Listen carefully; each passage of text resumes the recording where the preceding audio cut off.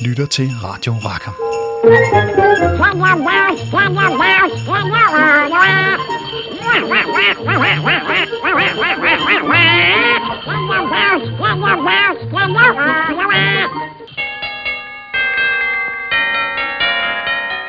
Det er blevet jul i den gamle podcast, og derfor så kigger vi nærmere på en hel masse af Carl Barks julehistorier. Carl Barks er jo manden, der har tegnet en del Anders Sand, eller som han hedder på amerikansk Donald Duck. Vi kommer i aften til at skifte lidt mellem det engelske og det danske, fordi vi kigger nærmere på mange af de serier, som de fleste kender, men vi kigger også på en hel del af dem, som er udgivet på amerikansk i Fantagraphics opsamlinger, som Mathias Wivel har skrevet annotationer til. Ja, og det vil jeg jo godt allerede afbryde dig med, Frederik, at sige, det er jo noget helt særligt, og det er derfor, at det synes jeg ikke helt kan blive priset nok, og nu er det jo jul, så må vi gerne klappe os selv lidt på skulderen, og det er jo nemlig rigtigt, at i den nye udgave her, eller den nyeste udgave af Carl Barks' Anders Sand-historie, som jo ikke er komplet endnu, men som nærmer sig, er inde i sin sidste tredjedel, der har Mathias Wivel jo simpelthen skrevet, er en af de personer, der skriver noter om bagi, og det er jo noget helt særligt, som jeg synes, vi skal være rigtig stolte af. Kan du inden vi rigtig kommer i gang, hvad er det? Kan du forklare, hvad de noter de egentlig går ud på? Hvad er meningen med de noter om bag de nye bøger? Jamen altså, det er fordi, at Fantagraphics er ved at udgive Carl Barks samlede Disney-serie. Det har de været de sidste 7-8 år eller sådan noget. Og de har nu udgivet 21 bind, der kommer omkring 40. Og jeg er del af et hold, som skriver sådan nogle noter bag i bøgerne, som er tænkt som en måde at åbne historierne for læseren på, hvor man måske kan forklare nogle fakta omkring historiens tilblivelse, eller hvad den er inspireret af, men også kommer med en eller anden form for fortolkning. Og for mit vedkommende, så er det meget noget at gøre med og nogle af de ting, der ligger under overfladen. Altså at kigge på nogle af de mønstre, der er i historien imellem de temaer, der interesserer Barks, og altså noget af det, der gør de her historier så rige. Det vil jeg gerne sådan, det er det, jeg prøver at få frem i de her fortolkende noter. Men der er andre, der gør det på andre måder. Det er en gruppe, det er et holdarbejde. Og alle de ting kommer vi naturligvis ind på i denne aftens podcast. Og som i alle juleeventyr, så er der jo en knaven gammel mand, og det er mig, fordi nu snakker vi jo jul i pengeløse, men for mig, der er det jul i Barksløse. Jeg har ikke læst særlig meget Barks, så det er mig, der kommer til at sidde med det kolde hjerte over i hjørnet. Ikke fordi jeg har noget mod Barks, jeg har bare aldrig læst særlig meget af ham. Du er jo på den måde, Frederik, en af de få danskere, fordi som vi jo også snakkede om kort inden udsendelsen start, altså vi kommer til julehistorierne lige om lidt, men Carl Barks er jo en af de eneste ikke-danske kulturskatte, som optræder på vort lands kulturkanon, i det Anders Sand og Den Gyldne Hjelm jo er på børnelitteraturkanonen, på trods af, at det er et amerikansk underholdningsprodukt, men den fandt jo vej der på mystisk vis. Så Frederik, du er fuldstændig outnumberet her. Det er jo helt vanvittigt, at du er med i det her program, som det er måske den eneste dansker, der ikke har læst det her. Men så kan det jo være, at den her aften, det bliver noget med at tøge mit frosne hjerte op, og så må vi se, om det alligevel bliver jul, når vi er færdige her om en times tid med podcasten.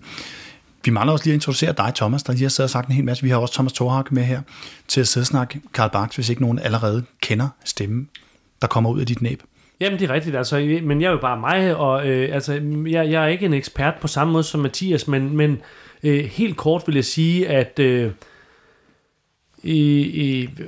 altså Carl Barks, helt kort, ikke? Altså, den tegneserie tegner, jeg måske helt reelt har følt mest kærlighed for i mit liv, det er jo nok Carl Barks. Altså, det er de historier, når du åbner en random Carl Barks bog, det sker lige med det samme. Du connecter lige med det samme. Der er stadigvæk nogen, jeg ikke har læst, men mange har jeg læst. Men altså, jeg vil jo sige, at altså, han er noget særligt for mig, fordi hvis man skal være helt skinbarlig ærlig og sige, hvad har du elsket mest? Og det er vi her på Radio. Ja, det er vi nemlig. Så vil jeg faktisk sige, det er nok utvivlsomt Carl Barks. Det er så vild en energi, der er i de historier, og det er stadigvæk sådan, at når jeg åbner en Carl Barks bog eller et hæfte, så kan jeg genkalde mig på stedet, hvad det er. Og altså et smil breder sig på mit ansigt på stedet. Altså det er helt ekstremt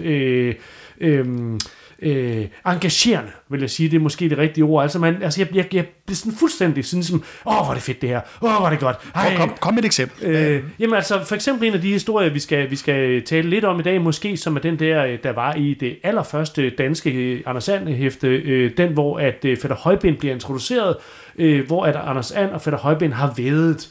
Det er et vintervæddemål, ikke? Og de har væddet Anders Ands hus, og de har væddet på, om Anders And, han tør bade i Andebysøen, går jeg ud fra, den hedder.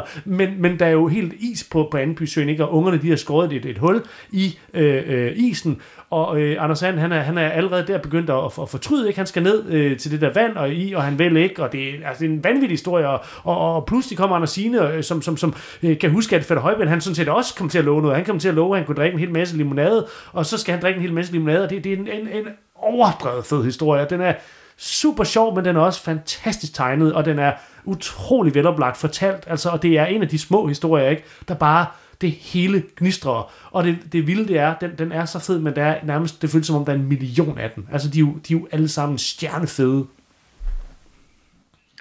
Ja, altså især den periode der, altså det sidst i 40'erne og så op i første halvdel af 50'erne, der er det ligesom, der er virkelig top. Det er sådan hver eneste historie af et højdepunkt på en eller anden måde. Altså han holdt et virkelig højt niveau i den periode der. Og den her, altså det er den, der også har den fantastiske titel på dansk, der hedder Kæphøje Kryster. Det er så fedt. Det er så fed titel. Og det, vi kan lige så godt starte med den, fordi på en måde, altså vi vil gerne snakke lidt om Bachs og julen her, fordi han har jo flere meget mindeværdige julehistorier. Og den her, det er ikke måske en, som folk altid forbinder med julen, fordi der er ikke noget juletræ med, der er ikke noget julemand, der er ikke nogen gaver eller noget som helst. Men det er ligesom, det er Bachs mest kyniske syn på julen. Det handler om altså 2 ender, der er store i munden, og som blærer sig så meget, at de indgår et væddemål, og så ender det med, at Anders og ungerne er i overhængende fare for at måtte sove i parken på juledag, fordi at han har væddet sit hus på, at han vil gå i vandet på juledag. Og det vil hans fætter holde ham fast på. Han siger, swim og get out of my house. Så Anders skal altså ud i vandet og vinterbade, og det er den der sekvens. Kan du ikke sige noget om den, Thomas, den der sekvens? Jo, fordi altså allerede den scene, hvor Anders And, han står med sin badeundertrøje, fordi Anders And har jo numsen bar, som vi alle sammen ved, ikke? Så når han skal ud og bade, så skal han selvfølgelig have sådan en undertrøje på. Der står han med den i hånden og græder. Altså han græder på den der jamrende måde, han er utrolig ondt af sig selv. Og i det næste billede, der ser man Rip Rap og Rup, dernede ved isen har en sav, hvor de simpelthen saver firkantede blokke ud af den tilfrosne Andebysø, og så skal han ud, ikke? Og så kommer den der dobbeltside, hvor at han går ned, og han læner sig vandret ud over det der firkantede felt, og han fryser, og det er top satiriske tegninger, ikke? Det er simpelthen tegnet komedie, når det er bedst. Hver eneste tegning af Anders And viser en and, der fryser på nye måder, og da han døber sin andefod, man var lige ved at sige store tå, ikke? Men altså sin fod i vandet, så siger han jo au, fordi det er så forfærdeligt, og han løber tilbage, ikke? Og så sker der den der optrapning, der sker altid optrapninger i Carl Barks historie, det bliver altid vildere, at Rip Rap Rup, de bliver nødt til at hente en traktor, og ligesom spænde ham fast med en wire, men traktoren, Anders Ands modstand, den er så intens, at han trækker traktoren hen mod hullet, og Rip eller Rap eller Rup må simpelthen tage sin lommekniv og skære wiren over, for ikke at havne på bunden af Andebysøen, ikke? Og så løber han ind og varmer sine fusser på ilden, ikke? Ved åben ild. Ja, og det er ved åben ild. Det er ligesom, om man sådan sætter ild til sine fødder for at tætte dem op, og det er skideskægt, ikke? Og det er der Rip Rap og Rup, de indser, at i vandet, det får vi ham ikke, så umiddelbart synes første del af slaget at være tabt. Ja, og det er jo altså det er jo Højbens introduktion til An-universet. Det er første gang vi møder ham. Vi kender ham ikke før. Og det er inden han udvikler sit fuldstændig groteske held. Det kommer først senere.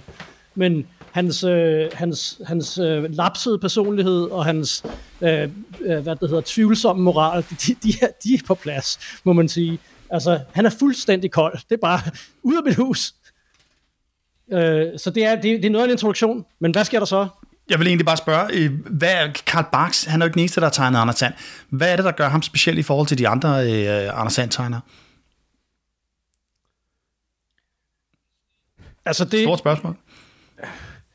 Ja, altså det synes jeg på en måde er noget af det, vi kommer til at udforske i dag, fordi flere af de historier, vi kigger på, er meget centrale for kan i hvert fald rummer, hvad det er for nogle kvaliteter, han har. Altså, han formår på en eller anden måde, i det her meget engagerende fortællesprog, han har, hvor man ligesom bliver revet med det samme, altså, og virkelig humoristiske tegninger og sekvenser, altså den der med han skal i vandet, altså hans utrolige evne til at animere det, men til at kommunikere følelser, altså det er han virkelig, altså meget, meget, det går klart ind, og det er jo fantastisk, at de her historier, som er, altså har over hvad er det, snart, 60-70 år på banen, du kan stadigvæk læse dem højt for unger, og som synes, de er fede. Det er meget få gamle tegneserier, du kan gøre det med helt så effektivt som Barks. Altså, han kommunikerer simpelthen så klart, altså, og så direkte. Og så er det simpelthen fordi, at han er en fantastisk plotsnikker på en eller anden måde. Han kan sætte historier sammen, så man husker dem. Og lige i forlængelse af det der med, at han er plotsnikker, det der jo også karakteriserer hans historie, det er, at måske især de korte, men også de lange, ikke? Det er ligesom om man skelner mellem de korte, som typisk er lidt mere twistede, og så er der de lange, som er mere eventyrlige, hvor man tager til et fremmed fantasifuldt land, eller sådan noget, ikke? Sådan er grundmønstret tit. Men han har virkelig et godt tag på sådan det fabelpræget, ikke? Der er hele tiden noget fabelagtigt over det, som om, at det er en moralsk historie, vi skal til at høre. Men den er altid lidt anderledes end de gamle eventyr. Der er altid sådan nogle twists, som er overraskende, og som jo også er skægge, og nogle gange også hysteriske, og sådan noget, ikke? Og han er god også på den måde, at han kan sagtens fortælle om moral, men der er altid en anden Anders And-historie, der undsiger moralen i den anden Anders And-historie. Altså det er ikke sådan noget med, at Carl Barks er højreorienteret eller venstreorienteret. Det hele bliver hele tiden vendt på hovedet, og det gør det jo så rigt på en eller anden måde. Ja, altså og man kan sige, at der er en spænding mellem det moralske, det moralske univers og det absurde hos ham. Altså han arbejder ekstremt meget med tilfældigheder. Altså det er tilfældigheder hele tiden, når der sker ting i hans historier, eller tilsyneladende tilfældigheder. Og så er det alligevel måske ikke tilfældigt, så er det alligevel måske noget, der sker, fordi at enderne træffer et moralsk valg, der så gør, at tingene går godt. Altså der er en meget stor spænding, hvor du aldrig rigtig ved, om man gør noget godt, det rent faktisk fører til noget godt, eller om det er fuldstændig ligegyldigt. Og den spænding, den ligger i mange af historierne, og ikke mindst nogle af dem, vi kigger på i dag. Altså den her er jo sådan en, måske en af hans mest kyniske, altså julehistorie i hvert fald. Det som sagt, der er ikke nogen juletræer, der er ikke nogen gaver, der er ikke noget, altså nogen julesalmer eller noget som helst. Det er bare om to totalt tåbelige blærerøve, som vi snakker kæphøje kryster. Hinanden i fedtefadet. Ja, som er kæphøje kryster, og som intet lærer af deres fejl. Altså, den anden del af historien, det handler så om, at Andersine så kommer. Hun kommer så ind som sådan en redningskvinde, fordi hun var der den sommerdag, hvor Anders havde drukket for meget limonade. Og som alle voksne læsere ved jo godt, at det er måske kun limonade i navn, han har drukket den dag. Men da han underskrev den der aftale, så fik Andersine ham så højben til at underskrive en aftale om, at hun ville give huset tilbage til Anders, hvis han drak 2 gallons limonade, det var. Og der kommer en lignende sekvens, hvor højben skal drikke. Ja, og det er jo sjovt, fordi det er jo faktisk en variation af den anden. Det der med, det er sådan en 10-12 billeder igen af en and, der drikker et glas limonade, først med stor nydelse og senere med total afsky, men i alle mulige groteske variationer, ikke? Altså i starten, hvor han sådan praler med, hvor godt det smager, hvor han kaster limonaden op i luften og griber det med næbet og siger, dejligt, og til allersidst, hvor han simpelthen må tage sit tøj af, fordi hans krop svulmer op, og han ligger på sofaen med et sugerør, og han piner det ned i sig, og han ser altså mere syg ud af det, en der både har corona og influenza på en gang, og har det rigtig, rigtig dårligt. Og hans karakteristiske krøllede hår er helt ulet. Ja, han ser forfærdelig ud. Altså, det er virkelig det er den grimmeste Fætter Højben. Det er ikke bare den første Fætter Højben, det er også den grimmeste. Han er virkelig en hæslig and. Hans fønbølgede hår, det er blevet helt ulet. Og så opgiver han jo. Helt oppustet. Og og så er det så, at ideen er så, at han siger også, kan vi ikke løse det med pistoler eller et eller andet sted for, så siger Anders, der er sådan nogle spejlinger, han er også en virkelig, altså både en økonomisk fortæller, men også med struktur, ikke? Og så siger, altså i et ekko af det Højbyen sagde senere, no, drink that lemonade and get out of my house. Og så er det så, han opgiver, og så er det Andersine, og ungerne siger, ja, nu må de jo så have lært af deres fejl. Og så er det, vi skal have moralen. De står ude ved, Andersine skal hjem, my job here is done. Og så kommer der inden for huset, så kan man så høre, at de allerede op og toppes igen om og blære sig om, hvad de kan næste år. Yeah. Og så er de ved, så lad os skrive en aftale, lad os få det ned på skrift. Altså, så det er sådan en historie, de har intet lært, vel? Altså, der er intet, og julefreden indtræder ikke, der er simpelthen, den indfinder sig ikke, det er ret kynisk, altså, det er jo, og jeg vil sige, Bachs meget har, i mange af sine julehistorier, har han den der kynisme over julen, som sådan en, altså noget, hvor vi sådan hyklerisk snakker. Og det er der jo også masser af i den, som jo er aftens hovedret, som er jul i Pengeløse, eller Christmas in Shacktown. Der er jo både også den her morale, der er den her menneskelighed, og der er frem for alt masser af jul, og så er der også noget ved genlæsning her, som overrasker mig rigtig meget. Den er meget sådan socialrealistisk på en eller anden måde. Man har de her ender, man kender, men de er ligesom sat i det første billede, man ser. Det er den her meget, meget, meget fattige by, Pengeløse, hvor de går igennem, som er tegnet i den her lidt mere realistiske, lidt mere skraverede stil, end hvad man ellers kender i Anders And-tegneserie, hvor folk ser triste ud, og det hele ser beskidt ud, og alt sådan noget andet. Mathias, kan du ikke sige det et par ord om jul i Pengeløse? Jo, altså, så den vi snakker om før, den med Kæphøj-krydser, den er fra 48. Og den her så er 4 år senere, det er 52. Kæphøj-krydser er 10 sider, og den her er 32 sider. Så det er en af de lange historier. Og det er på en måde Bachs definitive julehistorie. Altså, eller det er det. Det er der ikke nogen tvivl om, selvom der er andre vigtige. Og her, der er ligesom, det er Bach på sit allerhøjeste, hvor alt spiller for ham. Og så beslutter han sig for at lave den her julehistorie, og som du siger, det her første billede med de 3 nevøer, Rip, Rap og Rup, som går gennem Shacktown, altså Pengeløse, som det hedder på dansk, altså den her skurby. Det billede er det måske det mest realistiske billede, Bach nogensinde har tegnet, og det er et chok, som tror jeg har været, det var et chok for mange læsere at se det billede i en børnetegneserie, en Anders And-tegneserie, og det er her, hvor Bach trækker på Dickens og på hos Andersen måske, altså, og hvor han også tangerer dem, altså hvor man kan sige, at det er den lille pige med svovlstikkerne, eller noget i den retning, som eller Oliver Twist. Men det er jo også, John Steinbecks spejlinger af USA i 30'erne, så der er også den der realisme, der er mere nær, nu siger du, det er i starten af 50'erne, vi er her, men det er jo en fortid for de daværende læsere, der har været nær på en eller anden måde. Ja, ikke så meget børnene, men det er klart, sådan, altså på Bachs alder, altså de vil kunne huske depressionen, ikke? Altså, og det er faktisk ret interessant, fordi at som jeg siger, altså der er en udveksling mellem, altså ungerne, det er tegnet, okay, så ungerne er tegnet i det meget fine vintertøj, og man kan der er virkelig en kontrast til de her meget slidte pjalter, som de børnene, som de meget triste børn i Shacktown har, ikke? Og sneen er mudret og sort dernede. Og så går de op ad bakken, så bliver sneen hvid. Og så møder de Andersine, og så er det så, at Andersine siger, og de er rigtig nedslået, og så siger Andersine, hvorfor er I så nedslået? Så vi er lige gået igennem Pengeløse. Og så siger hun, og det er lidt interessant, så siger hun, that's where people live that are down on their luck. Og så kigger hun sådan over skulderen derned. Et fantastisk billede. Og så siger de, yeah, Daisy, and where kids live that had never had any luck. Og der er så en forskel, det er den der amerikanske drøm om, at you're down on your luck, altså det er måske fordi, du ikke har fået det til at lykkes i livet. Men det ungerne siger, det er, de her børn har aldrig haft noget. Altså der er altså en social bevidsthed blandt dem, ja, og det er børnene, der ser det, ikke? Og det synes jeg er vigtigt. Og så står hun og kigger ned i sådan en afgrund. Det er et fantastisk billede også. Hun står i sit fine, med sin muff og sin fine pelshue, op i den hvide sne, og så kigger hun ned i den mørke sne. Og man oplever det jo faktisk også, når man bladrer fra den ene side til den anden. Man går fra det her meget mørke skraveret, til man lige pludselig vender til det næste side, hvor det hele er sådan helt klare, blanke flader, hvor der er meget færre streger, og det ser meget pænere og meget ordentligere ud. Ja. Og det er simpelthen optakten til den ultimative julefabel i amerikansk tegneserie.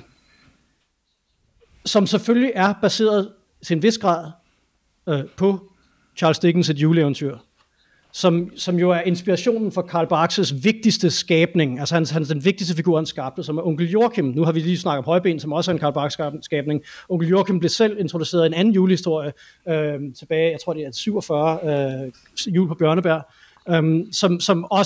som trak direkte på Dickens juleeventyr. Det er ikke fordi, vi skal gå ind i den så meget, men det er så altså 5 år før, og i mellemtiden har Onkel Joachim udviklet sig til en mere afrundet figur. Han er sådan bitter og indebrændt i den første historie, der er 47, og bliver langsomt mere menneskelig.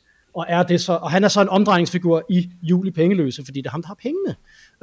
Og der er nogen, der har penge, og nogen, der ikke har penge. Og det er ligesom grundkonflikten, vi har i historien. Det så går ud på, det er, at ungerne føler sig anfægtet af, at der er nogle børn, som simpelthen ikke vil komme til at fejre julen. Og det gør Andersine også, da de snakker med hende. Så beslutter de sig for, at vi skal rejse nogle penge, så de kan få en ordentlig jul. Vi skal finde penge til en kalkunmiddag og til et elektrisk tog til dem, eller et legetøjstog. Og det er så $50 i det hele, de skal rejse, og de har ikke særlig mange penge, men de skillinger sammen, og så går de ud og samler penge ind hos Grønspætterne og Andersines mødreklub eller dameklub, og så videre, så videre. Og så Anders, han er så den, der får det virkelig svære lod at få nogle penge ud af onkel Joachim. Og det er jo så, det ved han er svært. Ikke? Det er praktisk taget umuligt. Det der konflikten, der opstår, det er simpelthen, at onkel Joachim siger, at han vil gerne give penge til kalkunmiddagen, men han vil ikke give til det der ubrugelige legetøjstog. Det synes jeg simpelthen er for åndssvagt. Altså, han er jo en benhård forretningsmand, der ikke synes, at man skal lege og den slags. Og så er det, Anders han siger, de udødelige ord, børnene synes ikke, det er ubrugeligt. Og det sætter historien i gang. Så skal Anders simpelthen skaffe de her penge. Og det han har ikke rigtig, ligesom Andersine og ungerne, de har forskellige måder at gøre det på en hæderlig måde, men Anders beslutter sig straks, selvfølgelig snart rådet, beslutter straks for, at han skal snyde onkel Joachim for de her penge. Altså han spiller en skotsk onkel til onkel Joachim, så han klæder sig ud fra familiealbummet, kan se, at han har haft en onkel, og så går han ind til onkel Joachim og prøver sådan at sige, nu er han blevet fattig, og kan ikke hjælpe sin gamle onkel og sådan noget. Og så det er jo endelig, onkel Joachim husker, det han skylder ham penge. Der er et fantastisk billede, hvor han går, kom i mine arme og græder krokodilletårer, og så hiver han fat i ham og siger, du skylder mig penge, og i rente og alt det der, så skylder du mig så meget. Og så har han har et andet list, hvor han rent lykkes at få en penge, hvor han tager ungernes rotte, deres kælerotte, og slipper den løs ind hos onkel Joachim og siger, hvis du giver mig $5, det er det, han skal bruge på det tidspunkt, så kan jeg stoppe den her rotte for at spise alle dine pengesedler. Og det, onkel Joachim kan godt lukke lunden, at han prøver at snyde ham. Og det sætter så noget i gang, fordi her, der har Anders så snydt ham han har rent faktisk snydt sig til de der penge. Og det viser sig straks at være et problem, fordi da han så kommer ned til Andersine og ungerne og skal give dem pengene, så har rotten spist pengene. Og så er vi tilbage ved start. Og det er ligesom den måde, at den udvikler sig på. Logikken er, at hver gang, at der er nogen i den her historie, der gør noget uhæderligt, der prøver at snyde sig til det, der springer over, hvor gæder er lavest, så går det galt. Men når man gør noget godt, så avler det mere godt. Og det er ligesom det, der er ligesom en idé om karma, der spreder sig som ringe i vandet i den her historie. Anders sætter sig for, efter han mister de her penge, så sætter han sig og smider sin hat på jorden i parken, og så er der så nogen, der tror, han tigger, og så får han nogle penge, og så kommer onkel Joachim gående og siger, hey, du har fået penge, og så smider han straks Anders væk fra den der bænk, der skal han sgu da lige sidde og få nogle penge, og sætter han sit skorstensrør ned der, ikke? Og det viser sig så senere at være et problem i mellemtiden, og det der er fantastisk, det er så i mellemtiden, så møder vi en anden figur, som bliver væsentlig her, og det er Højben, som er sit lapsede, fønbøllede jeg, som altid, men som også hjælper at gøre noget godt her. Altså han har lidt svært ved, at han skal til at hjælpe med at rejse de her penge, fordi det der med at være heldig, det er jo også en slags arbejde. Man skulle måske lige indskyde, at der er sådan nærmest en parentesisk, ubetydelig detalje af de scenen, hvor Højben bliver introduceret, hvor Anders står og taler til ham. der tager han sin stok og slår på en tykkegummiautomat. Bare sådan tap, og så vælter det ud med gratis tykkegummi. Og Højbæk, han kigger på det som om, at selvfølgelig går maskinen i stykker i det øjeblik, og skyller det hele ud, fordi sådan er det bare at være mig. Og Anders siger, I need $4. Have you got any money? Never have the stuff. I never need it. Ja, det er forfærdeligt. Jeg tror på dansk, der er det noget med det laver buler i lommen, eller sådan noget. Pengene laver buler i lommen på ham. Selvfølgelig har han ikke penge. Men altså, det lykkes ham så går de over til et fint hotel, og så lykkes det ham så, hvor der alle sidder og kigger ud af vinduet på dem, fordi de går ned foran hotellet. De håber, de kan finde nogle penge, der er blevet tabt, eller sådan noget.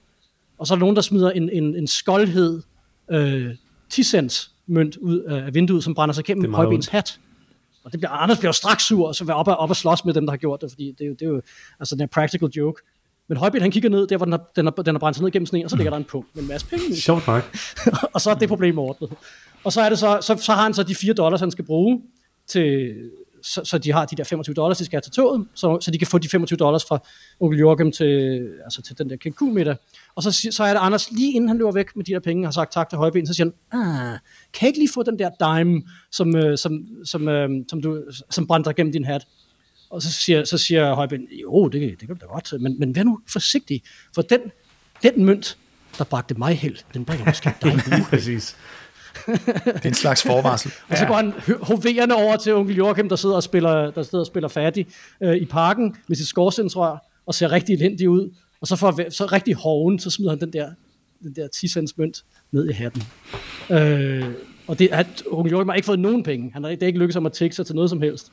Og så tror de, alle problemerne er ordnet, og onkel Joachim, han vristen går tilbage til sin pengetank med den der 10 cents mønt, fordi det er jo også penge, og det er jo også penge, selvom der har ligesom ikke været nogen succes det her, men mindst har han fået 10 cents, og de skal jo også ned i pengetanken, og den buner simpelthen så meget, at han ikke kan få det ind.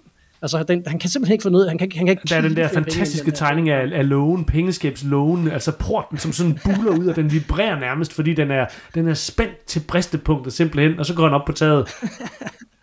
Så går han op på taget, som er dækket af sne, og hvor der er sådan et tagvindue. Det eneste sted, han kan få pengene ned, og der er simpelthen så mange penge, der er ikke plads til ret mange flere 10 cents mønter her, men han smider den dog ned i, og så og lige pludselig, så er alle pengene væk! Det var simpelthen dråben, der fik bæret til at flyde over. Ja, det var det. Ja, præcis. Det er det. Bunden går simpelthen ud af pengetanken, altså og det viser sig, at der faktisk er en afgrund under pengetanken, som man ikke rigtig har været klar over, og den der sidste lille 25, den får hele læsset til at briste, og så synker pengene ned i et helt utroligt dybt hul.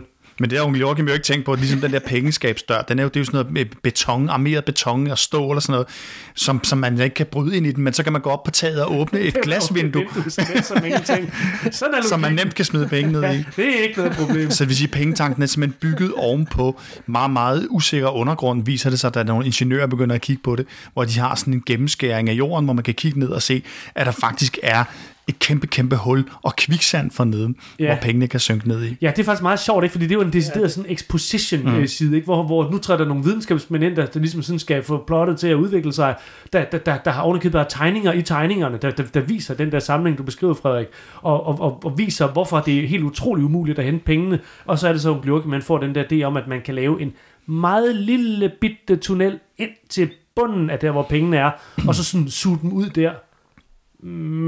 Men det kan man ikke, fordi at det skaber vibrationer, og der er et meget, meget tyndt klippelag, og nedenunder der er bundløst kviksand.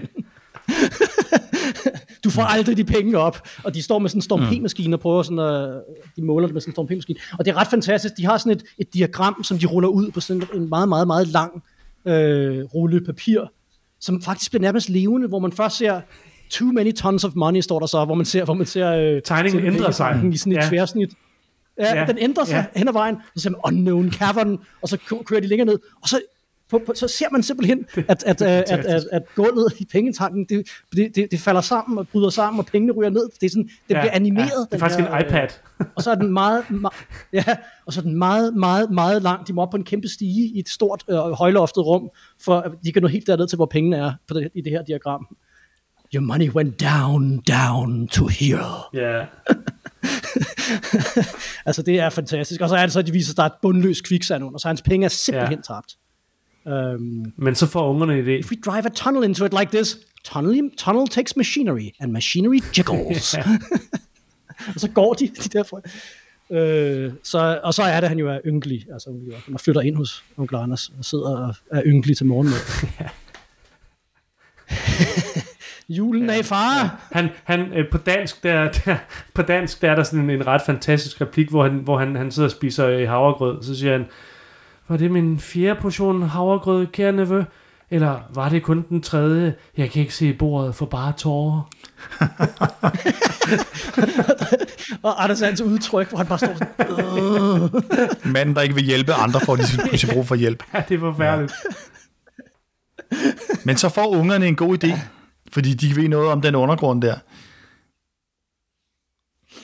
Ja, altså de er jo grønspætter, og kender jo områderne omkring Andeby, og ved, der er en hule ude i skoven, hvor der er nogle underjordiske huler og gange og sådan noget, som går ned under pengetanken. Og det, der er åbenbart meget langt ned, og der er det så, at onkel Joachim, han lugter lunden og siger, måske kan vi komme ind til pengene den vej. Og så går de ned i det her den her undergrund. It goes down, down. Og det er fantastisk det der med, at de skal ned under jorden. De skal ned i det underbevidste. De skal ned der, hvor al samvittigheden er forsvundet ned. Ikke? Det er også noget, Bach kan. Altså, han tegner de her hule, den her endeløse gang ned under jorden.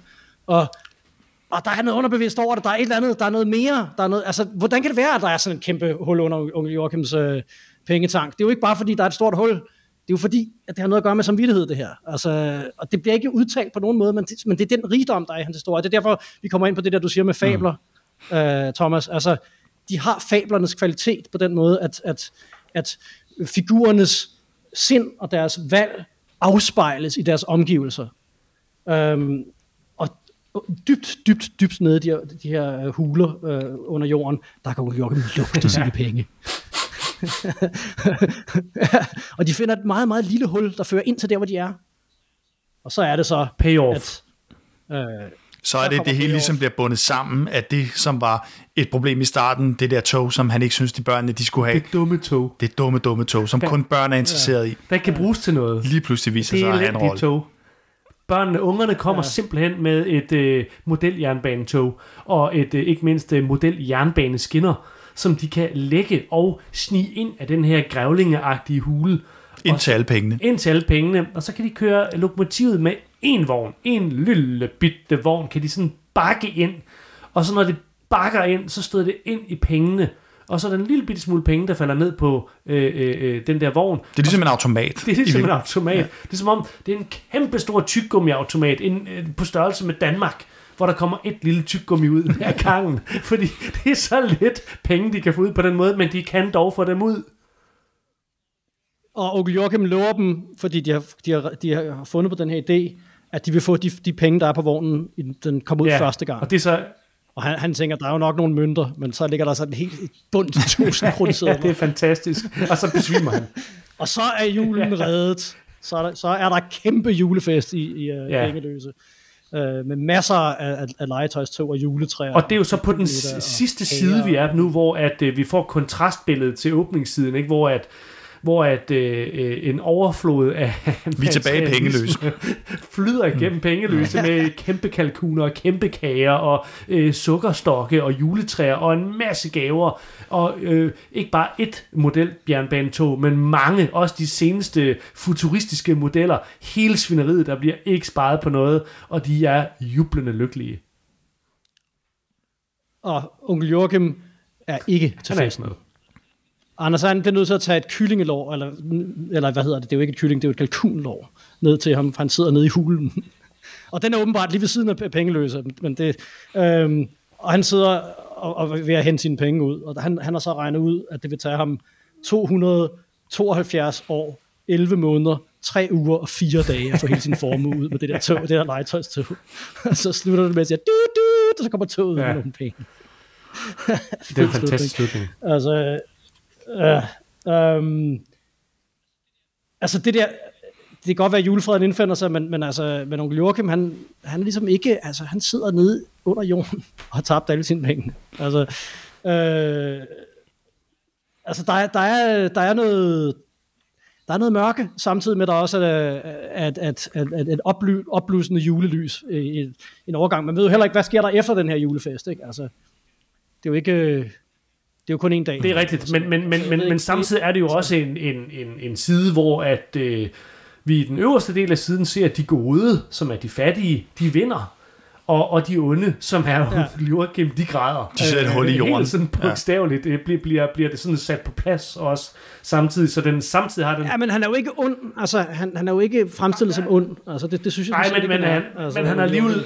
Han er grådig og grisk og nærig. Jeg synes, det synes jeg nemlig rigtigt. Man kan opstille mange rationaler. Man kan sige, hvis man har en pengetank, der er så mange penge i, og man kun kan overtales til at give 100 kroner til lidt mad til de fattige, altså, så synes jeg, at godheden, den er sådan lidt tand for beskeden. Det er rigtigt. Det er rigtigt. Det er måske også bare fordi, man kender onkel Joachim for så mange Barks-historier, at man ved, at han jo på bunden er god nok. Ja. Altså, og han indvilder jo også i, at han vil gerne betale med det samme. Altså, den lige snart hører det, vil han gerne betale for den der kalkunmiddag.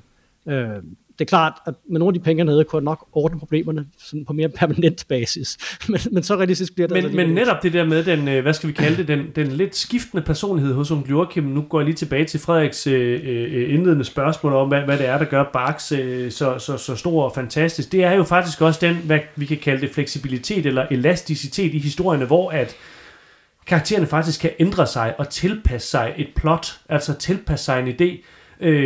Ungerne, de skifter jo også personlighed. Der er en af mine andre yndlingshistorier, den der, hvor de skal bygge bro og konkurrere mod gæresmutterne. Der er de pigehadere, Rip Rap Rup, de synes, det er meget, meget ydmygende, at der er nogle piger, der udfordrer dem til at bygge en bro mod dem.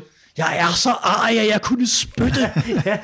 Hvorfor dog det? Fordi de er blevet udfordret af nogle piger. Det er helt forfærdeligt. Og det er jo sket, fordi i alle de andre historier, der er der ingen issues. Og der er også historier, hvor ungerne, de er ubegribeligt uintelligente, men normalt er de jo meget intelligente. Det er jo dem, der er fornuftens klare lys på en eller anden måde, ikke? Og på samme måde kan man også sige det der med, at onkel Joachim, han kan også tilpasse sig lidt en historie. Altså hvis han skal være en rigtig crooked skurk, så kan han være det, og hvis han alligevel er rigmand med et hjerte af guld, så kan han også være det, og det er jo skide godt, for det betyder jo også som læser, at man er endnu mere nysgerrig efter, hvad får man? Hvad er det, der er på vej i den her historie? Fordi man kan ikke helt vide det. Og Anders And går jo fra, altså han kan jo både være et kæmpe fjols og være et menneskeligt eksempel til efterfølgelse, altså, og nogle gange i samme historie. Altså det er utroligt, man synes stadigvæk, det er den samme figur, selvom at deres karakter ændrer sig. Altså noget af det vildeste spring for nu at gå til en anden julehistorie, vi også lige omtalte indledningsvis, den der hedder Christmas on Beer Mountain, eller Bjørnberg på dansk, som er, som du sagde, Mathias, introduktionshistorien med onkel Joachim, den hvor man ser onkel Joachim første gang. Og det er jo den, hvor han er modelleret. Han hedder jo onkel Scrooge, som Scrooge-figuren i Dickens et juleeventyr også hedder, er tegnet ligesom onkel Scrooge i Dickens. Altså som en virkelig, virkelig hadefuld, ond gnier, der sådan nærmest sidder krumbøjet i sin stol og bare pønser på, hvordan han kan hade, hvem han skal vride flere penge ud af. Altså det er jo en fantastisk udvikling med onkel Joachim fra den historie. Ja. Altså som jeg faktisk også kan huske fra min barndom, som en af dem, jeg ikke brød mig om, fordi at jeg simpelthen synes, at han var for ond. Altså der er sådan nogle grimme tegninger af onkel Joachim, der sådan ser diabolsk ud faktisk, ikke? Og det var sgu for meget. Det var stærkt tobak. Here I sit in this big lonely dump, waiting for Christmas to pass. Bah! That silly season when everybody loves everybody else. A curse on it. Me, I'm different. Everybody hates me, and I hate everybody. Fuldstændig vanvittig introduktion. Det er simpelthen onkel Joachims første tanke, du der læste op. Men altså, han bløder jo så lidt op til sidst. Altså, det gør han jo, og det er jo fuldstændig et spejling af Dickens, ikke? Altså, han bløder op. At det så sker på ret falsk basis, og han får et fuldstændig falsk indtryk af, at Anders og ungerne er meget, meget modige, og overhovedet ikke bange for bjørne, selvom, og det er jo ikke sådan, det er ikke helt sådan, det forholder sig i virkeligheden, men det er ret sjovt, altså, det er på falsk basis, men han bløder op og holder jul med dem til sidst. Måske skulle man lige ultrakort sige, at den historie er jo grundlæggende er sådan en forvekslingshistorie, hvor at Anders og ungerne, de overnatter i en hytte, hvor at der kommer bjørne, men onkel Joachim har også klædt ud som en bjørn, det er sådan virkelig sådan en klassisk screwball i virkeligheden, ikke? Med, der er sådan en meget, meget sød bjørneunge med i historien hele tiden, som der også kommer sjove ting ud af. Altså, der er mægtig sådan spas i den på en eller anden måde, og så, som du siger, den slutter jo netop meget julet, og i Dickens juleånd med opblødning. Ja, altså det er jo en figur, han sådan gradvist tilføjet altså dybde til, altså og variation. Han er meget, meget ondskabsfuld i de første. Der er også, altså ikke så lang tid efter det her, er jo den der, der hedder den der Darkest Africa. Nej, hvad hedder den? Nej, det er ikke det, den hedder. Det er den med zombien, Bombi the Zombie, som bliver sendt efter onkel Joachim, fordi han er udbyttet, stjålet land fra en afrikansk stamme et eller andet sted i Centralafrika. De sender sådan en zombie efter ham, og der er han virkelig også altså a piece of work. Altså, virkelig, det er måske noget af det ondeste. Men stille og roligt bliver han mere og mere menneskelig, og bliver på en eller anden måde sådan en idealforestilling om altså en, der tager, hvor moralen ligesom er på plads. Han tager de rigtige moralske valg. Det kan godt være, og hans rigdom handler ikke så meget om, at han er kapitalist. Det handler om, at han elsker pengene i sig selv. Han elsker at bade i dem. Altså, det er penge i sig, det er fetishisme. Altså, det er ikke fordi, han elsker at være rig, det er fordi, han elsker pengene i sig selv. Altså, han er jo sådan en ultimativ fetishist på en eller anden måde, ikke? Altså, han ruller sig så meget i dem, han bliver syg i en af historierne, og bliver nødt til at blive sendt væk fra sine penge. Og lægen undersøger ham, og opdager, at han har guldstøv i alle sine hudporer. Sig mig, ruller de dem i deres penge? Det har jeg ikke lagt mærke til. Men det er langt senere. Det er et sidespor, det her. Men det er bare meget sjovt, den der udvikling, der er med ham. Altså, hvor han ligesom på en eller anden måde bliver sådan en ideal fremstilling, der har tabt et eller andet. Han har tabt de menneskelige relationer. Og derfor er han blevet fetishistisk. Det gør Barks meget ud af i den der midterperiode med onkel Joachim. Altså, at den der store, den fantastiske historie om penge. Vi kan ikke tale om Barks og jul uden at komme ind på en bestemt historie. Det er en af dem, jeg kan huske. Nu sagde jeg ikke har læst særlig meget Barks, men der er alligevel læst noget. Der er alligevel noget. Nu begynder mit frosne hjerte at tørre op. Der er en historie med nogle billeder, som jeg også siger, det brænder sig jo ind i, og det vækker jo den der juleglæde, hvor jeg lige vil kalde, eller den genkendelsesglæde, men også bare den der glæde over, da man oplevede dem for første gang.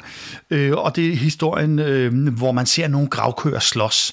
Og det er simpelthen det er noget, der virkelig har præget mig. Det er historien Letter to Santa. Mathias, hvad er det for en historie? Den er også fantastisk. Altså den ligger før Jul i Pengeløse. Den er fra, jeg tror fra 49. Og altså, det er en julehistorie. Det er også en lang historie. Den er også omkring 32 sider eller sådan noget. Jeg kan ikke huske præcis, hvor lang den er, men det er en længere historie.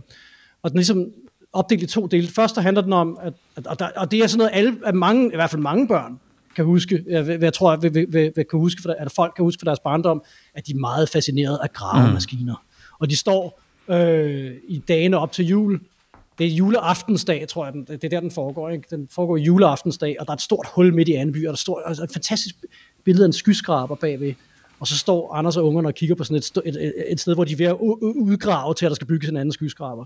Og de er meget fascinerede af de her gravkøer. Det kan Anders ikke forstå. Hvorfor er I så fascineret af de her gravkøer? Jeg tror, at jeg kan da huske, da jeg var barn, at det var spændende at se byggepladser. Altså se de her store maskiner og sådan noget. Og det er sådan noget, han kobler sig på. Det er også en opbygning af Amerika, altså, jeg også synes, det er sjovt, at han ligesom fletter det ind i fortællingen. Ikke? Ja.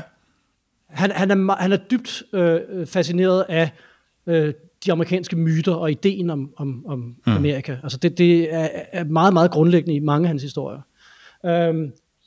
Og så er det så, at de siger til har du, Anders, eller onkel Anders, har du husket at sende vores brev til julemanden? Ja, selvfølgelig. Jeg er jo ikke kæmpe, jeg er jo ikke dum. Altså, hvis julemanden kan give os julegaver, så behøver jeg jo ikke gøre det og sådan noget. Ikke? Og så er det så, at det går op for ham. Klart. Og nu er det for sent, og posthuset er lukket. Og så må han jo ud og skaffe og så læser han brevet og siger, at de skal have en gravko. En af dem der! Så kigger jeg ned i det der hul og siger, en af dem, de vil have. Det er jo sindssygt, hvad han skal få fat i sådan en.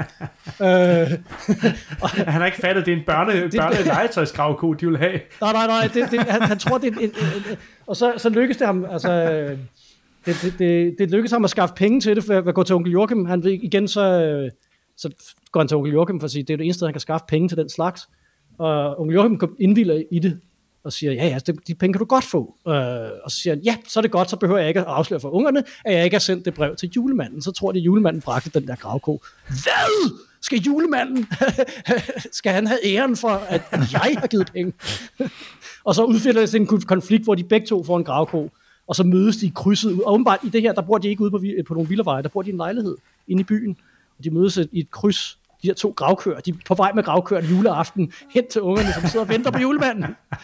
Og så Anders og onkel Joachim er i hver deres gravkøer, og de mødes i det her kryds til sådan et showdown, hvor de så begynder at slås med de her gravkøer og smadrer hinanden. Og det antager nærmest sådan episke proportioner. Ikke? Altså, der er sådan et halvsidesbillede, hvor man ser de der gravkøer smadre ind i hinanden og ødelægge husene og sådan noget. Og så, hvor der kommer sådan ud et politibil i udrykning og bliver arresteret og foran en dommer, som altid sidder meget højt op i ja, og man kan måske lige indskyde her, at det er jo en, som man også kan fornemme på dig, men der er jo selv for Carl Barks er der jo en helt særlig potent kraft i den her historie, altså i den der udveksling mellem onkel Joachim og Anders And, der smadrer de også løs på hinanden med pengesække, der går i stykker hver gang, at de rammer hinandens hoveder, altså, og billederne kælker, altså de normale vandrette og lodrette rammeformer i tegneseriedesignet bliver hele tiden udfordret af tiltede rammer med skæve streger og alt muligt, som man i øvrigt også ser det i lejrturen, men det er en virkelig vanvittig historie. Komplet sindssyg. Det er noget af det mest dynamiske, altså der er så meget gang i den, der er bare tryk på hele vejen, og så den anden halvdel handler så om, at de begge to klæder sig ud som julemand og konkurrerer om, hvem der skal være julemand, og lyve over for ungerne om, at de får altså desværre ikke en gravko i år, fordi at han fik brevet for sent, og julemanden har ikke nogen, og sådan noget, og det går fuldstændig galt. Til sidst så går det op for ungerne, at det er deres 2 onkler, der er helt håbløst og klædt ud som julemand. Og så kommer julemanden til sidst, og det er jo fantastisk. Han kommer, og så Barks besvarer det meget vanskelige spørgsmål, som mange børn nok har tænkt over, hvordan julemanden, når han er så tyk, kan komme ned igennem skorstenen. Han har jo ligesom The Atom, DC-helten The Atom, har han simpelthen kraften til at gøre sig lille bitte, og så sådan flyve ned i skaften, i skakten, og så simpelthen bare stå midt i pejsen og sige, her er jeg, og så doing, så er han stor igen. Og det er, hvad hedder det, gavesækken så også. Det er fuldstændig vanvittigt. Der skal man måske også lige indskyde igen visuelt. Frederik slog lige op på en side, hvor, hvem er det af dem? Det er Anders. Anders, der prøver. Han har taget mulige puder på under sin julemandsdragt, og det er også der, at det der, du siger, Mathias, det er inden julemanden kommer, ikke, hvor at vi bliver mindet om det der. Hvordan gør julemanden egentlig, når han kommer ned? Fordi Anders sidder i klemme, men han sidder så meget i klemme, at der er sådan et fuldstændig utroligt dynamisk billede, hvor murstensskorstenen brister omkring ham. Og lidt ligesom igen i lejrturen, der hvor han prøver at tage et billede af en kronhjort, og det kan man ikke, fordi at der er hele tiden en del af kronhjorten, der er uden for fotografiets billedrammen, men ikke tegneseriens billedramme, hvor den horn ligesom stikker ud af, så også her flyver murstenene ud over billedrammens grænser. Altså det er sådan, der er bare hele tiden sådan noget ekstra på en eller anden måde, ikke? Der er noget ekstra drøn på. Og der sidder han i den der sky af mursten med den her fjollede julemandsnæse, som de har fået på. Mærkelig næse. Det er flade. Det ser ud som om, at han er voksnæse, der er blevet flad. Gummi, der er kommet evne under næbet, eller sådan noget. Det ser sådan ser julemanden jo ud. Det ser han har fyldt julemandsdragten med bønner. Det er derfor, han har fyldt julemandsdragten med bønner for at veje noget, fordi ungerne vil veje ham, og for at finde ud af, hvor meget julemanden vejer. Og så er desværre der gået ild i ham, og så må de putte vand på ham, og så vokser bønnerne jo. Og det er derfor, at han sidder fast i skorstenen, og til sidst springer den. Det er da helt sindssygt, den historie. Altså, det er meget sådan... sådan Barks på sådan et amokløb, synes jeg. Der fremdriften er fuldstændig uovertruffen i den historie. Den kører bare. Ja. Altså. Og jeg kan skrive under på, at det er en, man kan læse op med meget sjov. Og det er virkelig historie, man kan læse op dem her. Altså man kan sige, at han er måske hans billedsprog og hans fortælling er blevet mere raffineret, da han når frem til Pengeløs, hvor han prøver at bevæge sig ind på nogle mere sofistikerede sådan karakteranalyser og sådan analyser af, hvad er det i virkeligheden at træffe de rigtige valg, og hvad er moral, og hvad betyder det, og den slags. Altså, det ligger der fra starten i hans historie, og han udforsker, fra sin allertidligste historie, udforsker han det der med, at ting sker tilfældigt, og held, hvad er held for noget? Altså, hvordan kan det være, at man lige pludselig går tingene godt, og går tingene dårligt, og sådan noget. Og det er noget, han er interesseret gennem hele karrieren. Og jeg synes på en eller anden måde, at hvis den ligger sådan lidt midt i karrieren der, pengeløse, og det er der, hvor han læner sig længst i retning af et moraliserende univers. Altså, hvor det i andre historier er det meget mindre klart, at de moralsk rigtige valg også fører til gode. Det er jo også i den historie, hvor at hans, hvor at det sentimentale er tydeligst. Det kommer vi ikke rigtig ind på, men der er jo simpelthen en decideret sentimental stemning i den historie, som han jo hele tiden ellers meget behændigt undgår, fordi det typisk er altså humoristisk simpelthen. Ja, den eneste anden, det er den der meget rørstrømske gamle Californien-historie. Den har også noget, som ikke er særlig god. Det er jo sådan en form for nostalgisk sentimentalitet oven i købet. Men apropos det der med, at han ikke er sentimental, altså et lille billede i den der historie, vi sidder og snakker om nu med gravkonen, som jeg som også forældre til 3 børn lige kom til at grine af, det er scenen, hvor julemanden er kommet poppet op og er til stede, og Anders og Joachim, de er der også med deres julemandstøj på, og pludselig spørger julemanden ungerne, hvad det egentlig var, de ønskede sig, og de tænker jo, det er for sent, fordi han ikke har fået brevet, og så bryder de ud i sådan selvmedlidende gråd, ungerne, hvor de sådan ligger og græder på gulvet, fordi de har så ondt af sig selv, fordi de ikke får en gravko julegave, og det er altså og det er igen lidt ligesom den der med søen, ikke? Der er sådan variationer over børn, der græder på forskellige måder. En, hvor de sådan hyler, ikke? Og en, hvor de hulker, og i alle billeder kan, lad os sige, den lidt kyniske forældre genkende sådan det latterlige ved børn. Det er jo sådan, børn er. Ja, hold kæft, hvor er det ynkeligt, det der. Må jeg så tage lidt sammen. Men selvfølgelig har julemanden en gravko med til dem, og de bliver så glade. Og så smutter julemanden igen. Og det er en legetøjsgravko. Det er der, det går op for Joachim og Anders, at det var bare en legetøjsgravko. Og så kommer de op og skændes igen, selvfølgelig, fordi jeg vidste du ikke, det er din idiot.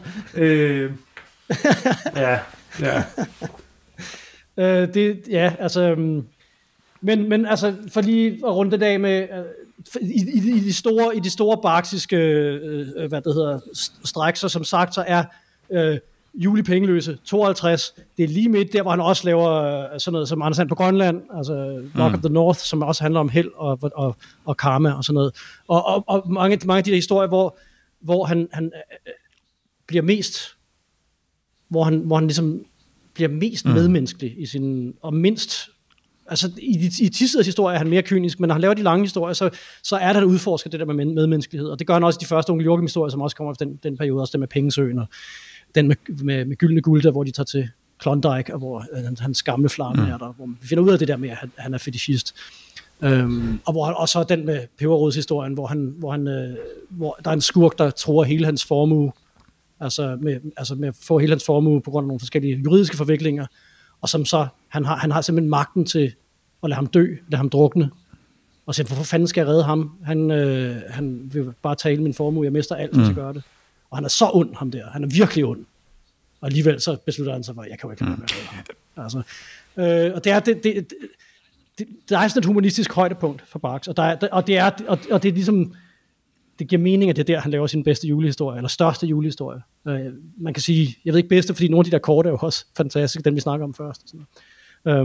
Men den største, den der har brændt sig fast, den som står som den ultimative julehistorie, tror jeg, i tegneserier. Jeg kan ikke komme på noget, der er helt på det niveau. Når vi nu har vi talt rigtig meget med nogle af de ting, der karakteriserer Barks, hans menneskelighed og hans idé, hittepåsomhed og alle de her ting.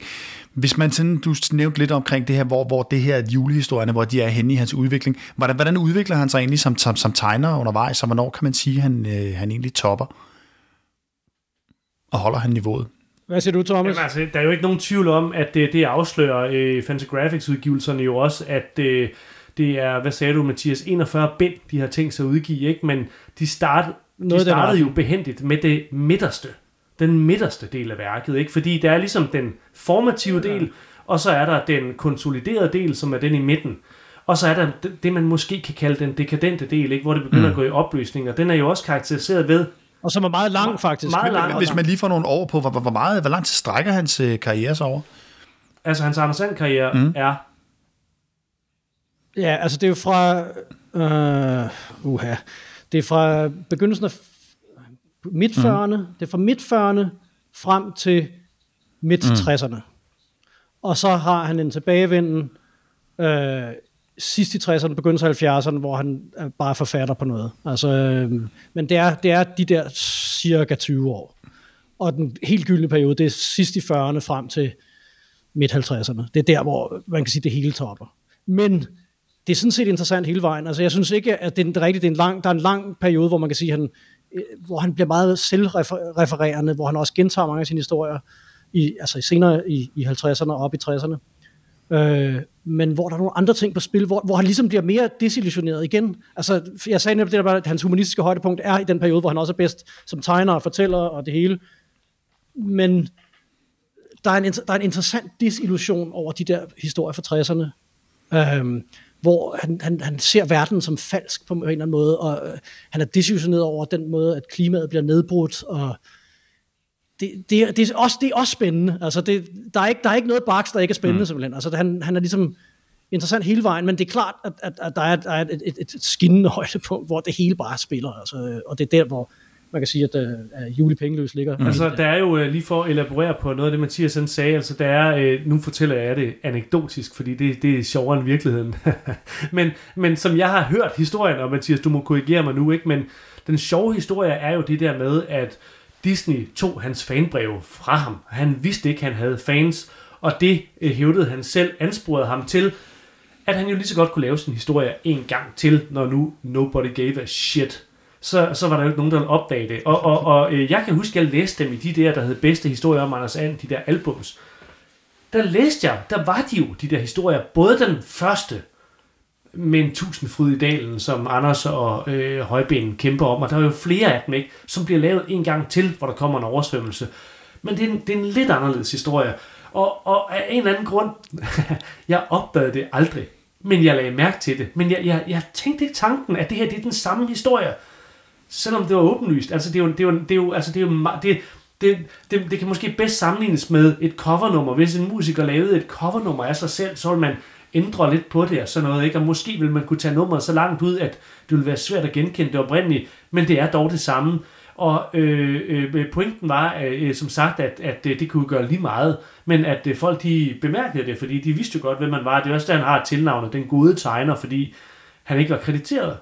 Men folk omtalte ham, fordi man kunne genkende hans streg som, det er en historie af ham der, den gode tegner. Det er ham med de fede historier, som så åbenbart begynder at lave dem en gang til. Og det var utrolig fascinerende, det der med, at han lavede dem igen. Ja, altså jeg tror, altså det var ikke, vi skal sige, det er ikke Disney selv, der udgav tegneserierne. Det var noget, de gjorde på, det var forskellige forlag på licens, der gjorde det. Altså det var særligt Dell Comics. Og der var jo simpelthen ikke en praksis for brevkasser og den slags, og der var heller ikke en praksis for at kreditere tegnere. Historien allerede ved at gøre den meget mere nuanceret. Men vi lovede jo folk i starten, at der ville komme masser af detaljer. De kommer nu. Ja. Men altså, så der var simpelthen ikke nogen praksis for at kreditere tegnere, slet ikke, altså det var jo bare altså pølsefabrik, der skulle bare smides nogle billige tegneserier ud til folket, altså til børnene, som de kunne så more sig med en halv humørtime.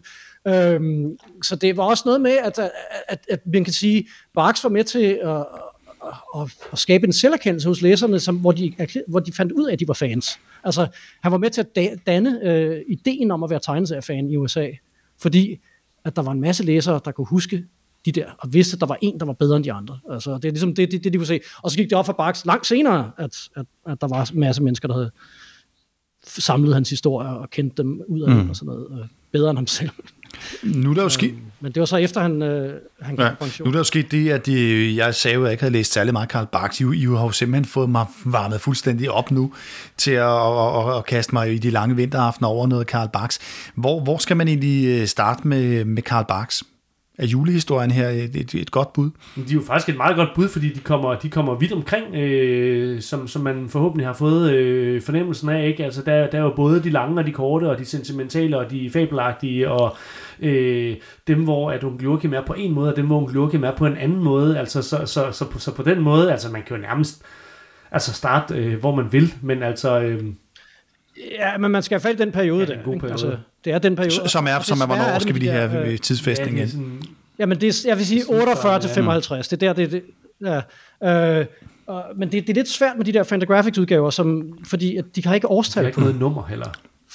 Og de har heller ikke noget nummer. Og det er fordi, fordi de ved, at det er svært at sælge til boghandlerne, og hvis de sætter nummer på, fordi så vil folk ikke købe dem, fordi så er der en masse numre, de ikke har, og sådan noget. Og derfor så er det meget, meget svært at finde ud af, hvor skal man starte, og hvad er det nu for en, man skal have fat i, og sådan noget. Men det er simpelthen, 48 til 55, vil jeg sige. Det er noget i den retning. Det er der, man skal slå til.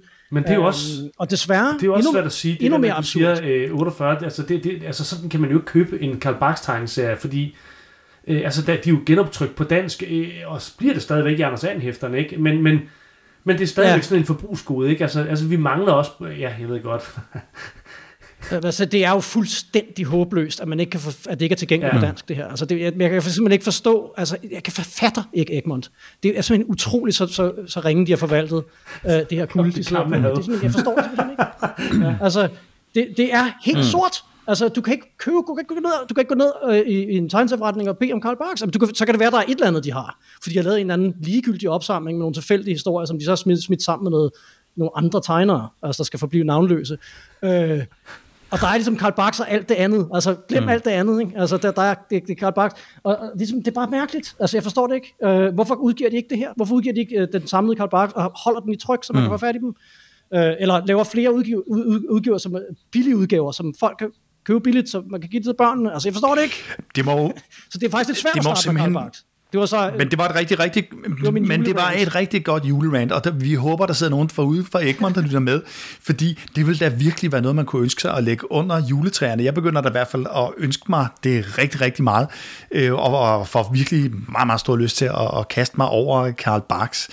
Og jeg tror egentlig, det er en meget, meget god måde at runde den her julepodcast op af. Simpelthen slutte af med et julerand. Simpelthen. Det kan da ikke blive bedre. Det er også meget i Carl Barks' ånd på en eller anden måde, at en eller anden skulle gå amok på et eller andet tidspunkt. Et randstyr. Ja, klar. Ja, så blev det alligevel jul her i Radio Rackham. Og med de ord, så vil vi fra alle os til alle jer ønske jer en rigtig god jul. Læs nogle flere tegneserier og lyt selvfølgelig til noget mere Radio Rackham. God jul.